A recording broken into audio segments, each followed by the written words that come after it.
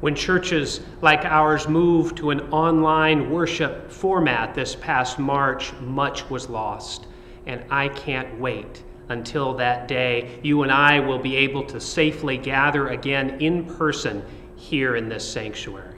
But there have been some blessings that have come with the move to online worship. And one of those, for me at least, has been the opportunity it's afforded for members of my family from San Diego, up in the Bay Area, and over in Colorado to participate in Knox's worship service each Sunday. And so I asked them at a recent Zoom family dinner if they might be willing to read scripture for an upcoming worship service. They graciously agreed, and so here now is first my parents down in San Diego, then my brother and two of his kids from up in Tiburon, then my sister and brother-in-law from Boulder, Colorado, and finally my wife and daughter from Altadena reading the 3rd chapter of the book of Ruth. As we prepare for this reading of Scripture, let's pray. Loving God, we ask that you might illumine our minds and hearts, that the words we hear read and proclaimed might be your word for us by the power of your Holy Spirit. It is in Jesus' name that we ask it. Amen. A reading from the book of Ruth, chapter 3, verses 1 through 18. Listen for God's word to us. Naomi, Ruth's mother-in-law, said to her, "My daughter, I need to seek some security for you so that it may be well with you. Now here is our kinsman Boaz, with whose young women you have been working. See, he is winnowing barley tonight at the threshing floor."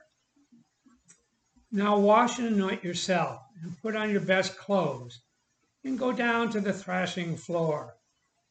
And do not make yourself known to the man until he has finished eating and drinking.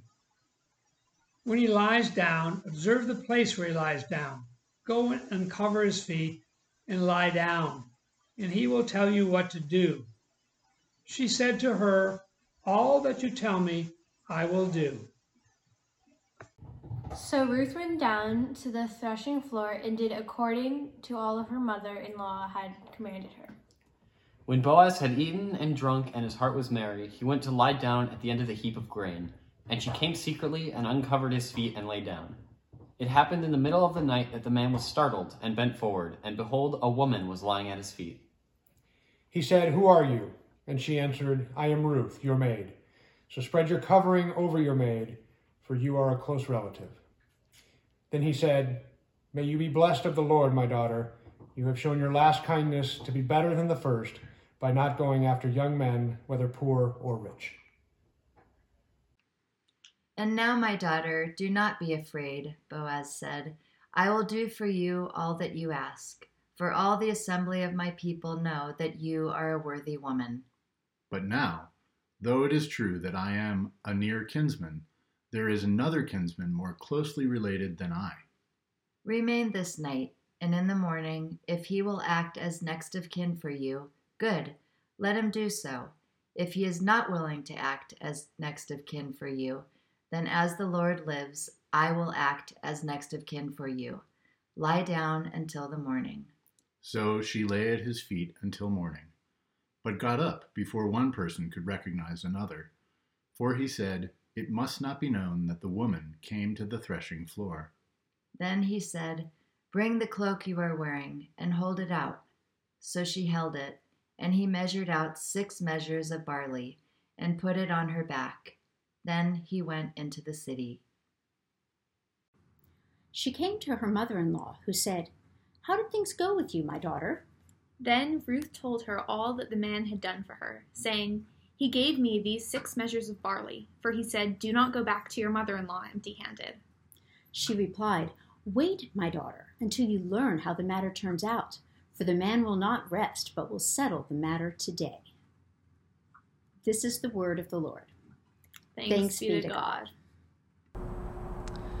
There are a number of great themes that we've been able to look at together in this little 4-chapter book of Ruth.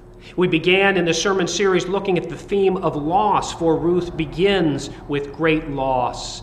Naomi first loses her home in Bethlehem of Judah as she has to depart, for there is a famine in that land. She heads to the foreign land of Moab. There in Moab, Naomi suffers yet further loss. She loses her husband and her 2 sons to death. Grief-stricken and destitute, she prepares to return to Bethlehem in Judah. But then we looked at another theme in Ruth, the theme of kindness. Ruth, Naomi's Moabite daughter-in-law, does not return to her previous family in Moab, but rather tells Naomi, "Where you go, I will go." She promises to accompany Naomi to Bethlehem in Judah and even unto death. That kindness of Ruth points to the kindness at God's heart. We then looked at the theme of home, for Ruth and Naomi head to Bethlehem in Judah looking for home. Ruth heads out into one of the fields in Bethlehem of Judah to glean, to try to gather enough food for her and Naomi, and there she encounters Boaz. Boaz is the owner of the field and, as it turns out, related to Naomi. We will be looking at the theme of redemption in a future sermon, as redemption is a prominent theme in the latter part of Ruth. But today, as we look at the 3rd chapter, I want to highlight a theme that we see here and in other sections of Ruth. And it's a theme you might call anti-racism. Anti-racism. Now, I can hear you protest already. Anti-racism, wait, how can you use a term like anti-racism when speaking about the book of Ruth? Ruth was written 4 to 6 centuries before the Common Era, and race as a concept emerged nearly 2,000 years later. Ibram Kendi identifies 1481 as the first time race as a term was used in written form. And it was only in that century, the 15th century of the Common Era, 2,000 years after Ruth was written, that this concept of race grew to prominence. Slavery in various forms had been in existence long before the 15th century of our era, of course. We read about slavery in the Bible. But we read in Scripture that people of ancient Israel, for example, could be enslaved to other people of ancient Israel, for example, if they fell into debt and couldn't pay it back. And prior to the 15th century, historians tell us Europeans, Africans, and Arabs might at times be held by other Europeans, Africans, and Arabs in various conditions of enslavement. But in the 15th century, we start to see written records of Europeans differentiating people under the broad color categories of white and black. Gomes de Zurara, the Portuguese writer and commander, describes a human auction, a slave auction he witnessed in Portugal in 1444, and there Zurara lumps together in his writing wildly disparate people groups. People of different languages, cultures, skin colors, and ethnicities are all placed into one of 2 overarching categories, white or black.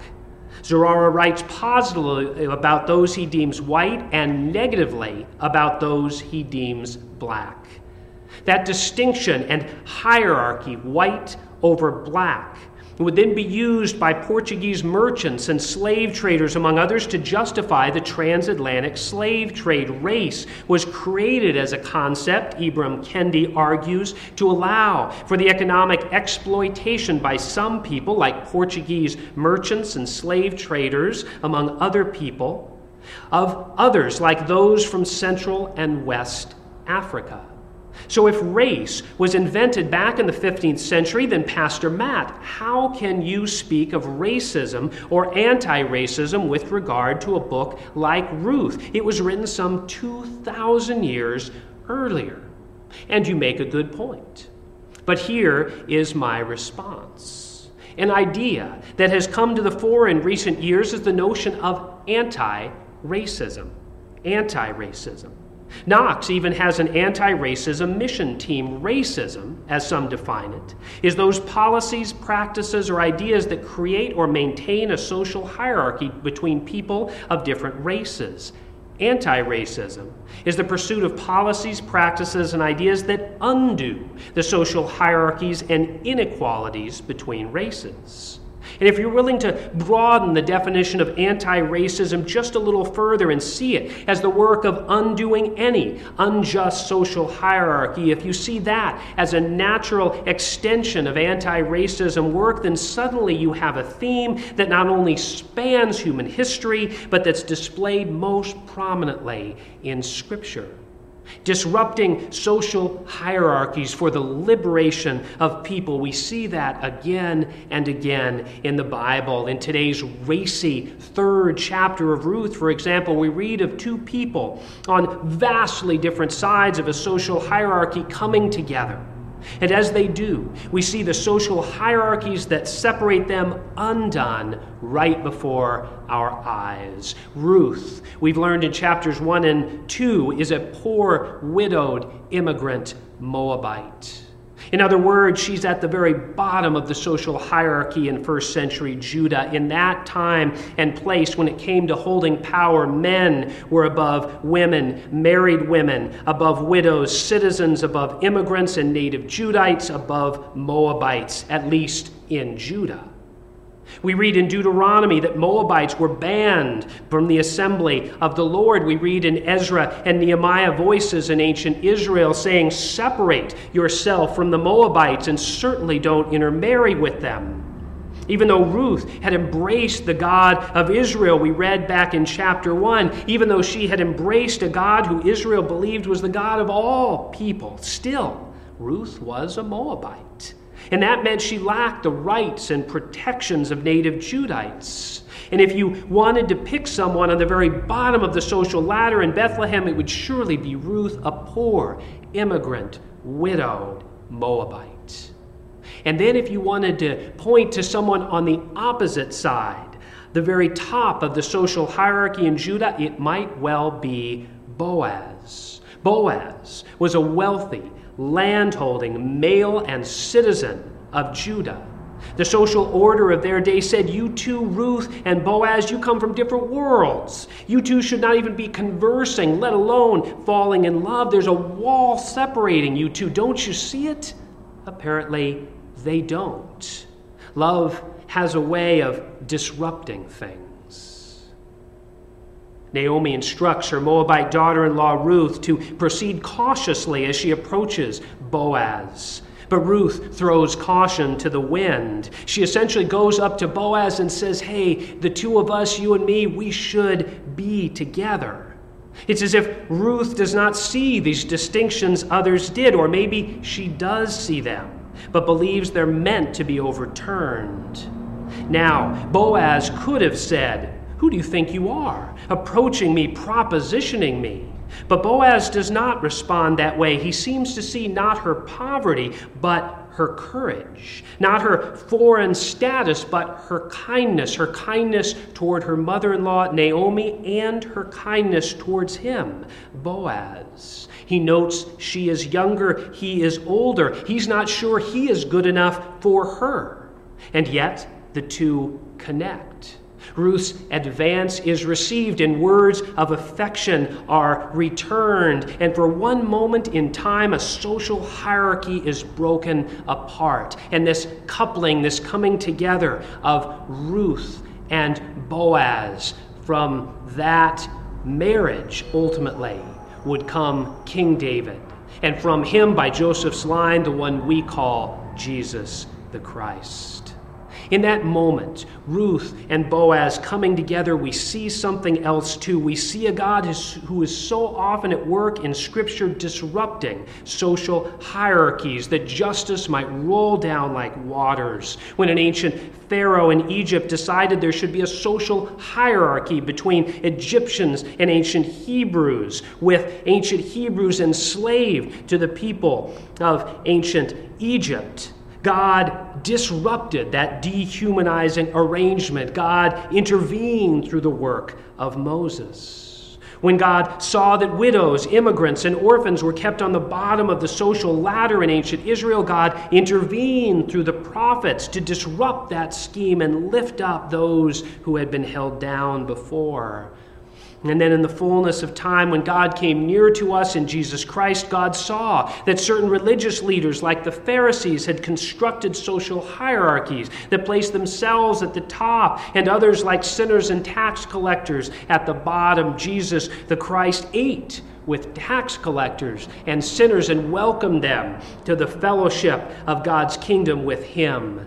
When a woman, who the Pharisees called a sinner, bathed Jesus' feet with her tears and anointed his feet with oil, Jesus elevated that woman. He said before the Pharisees that she and not they was the exemplar of faith. God is so often at work in Scripture disrupting unjust social hierarchies, engaging in what you might call the work of anti-racism. We even see it in the New Testament epistles like Galatians. There, Paul lists the social hierarchies of his day: Jews above non-Jews, male above female, free above slave. And Paul writes how Christ breaks down all those categories, making people one by the death and resurrection of Christ. So yes, you won't find the word race in the Bible. You won't find it in history before roughly the 15th century.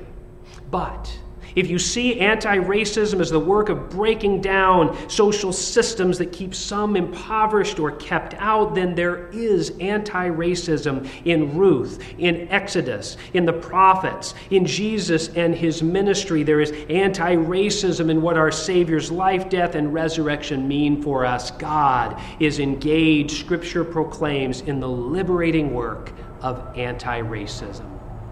As followers of that God, as people God has called and claimed as God's very own in Christ, we now engage in that God-filled work too. This past year, many have become acutely aware of social stratifications and inequalities connected with race. Studies indicate Black Americans are nearly 2.5 times as likely to be killed by police as white Americans. That disparity is now making headlines thanks in large part to the powerful work of the Black Lives Matter movement. And in response, people of faith have been gathering for prayer and protest. Back in 2015 to mourn the death of Kendrick McDade. More recently, following the death of George Floyd. And then in even these past couple weeks, gathering at La Pintoresca Park in Pasadena, where Anthony McLean was shot and killed by a police officer in August. In the pandemic, we're noting the vast disparity in infection rates between people of different races. Data collected over the past 6 months indicates Black people, along with Hispanic and Native Americans, are roughly 5 times more likely to be hospitalized due to COVID-19 than whites. And so people of faith today engage in the work of study and self-examination, of repentance as individuals, congregations, a broader denomination, a global church, for the ways we've been complicit in injustice. And we embrace anew a God who brings personal and social transformation. Anti-racism, it's part of the Christian life. For it's the very work of loving our neighbor. It's the work of responding in faith to a God who brings blessed disruption to unjust hierarchies in Ruth's day and in ours. Thanks be to God. In the name of the Father, Son, and Holy Ghost. Amen.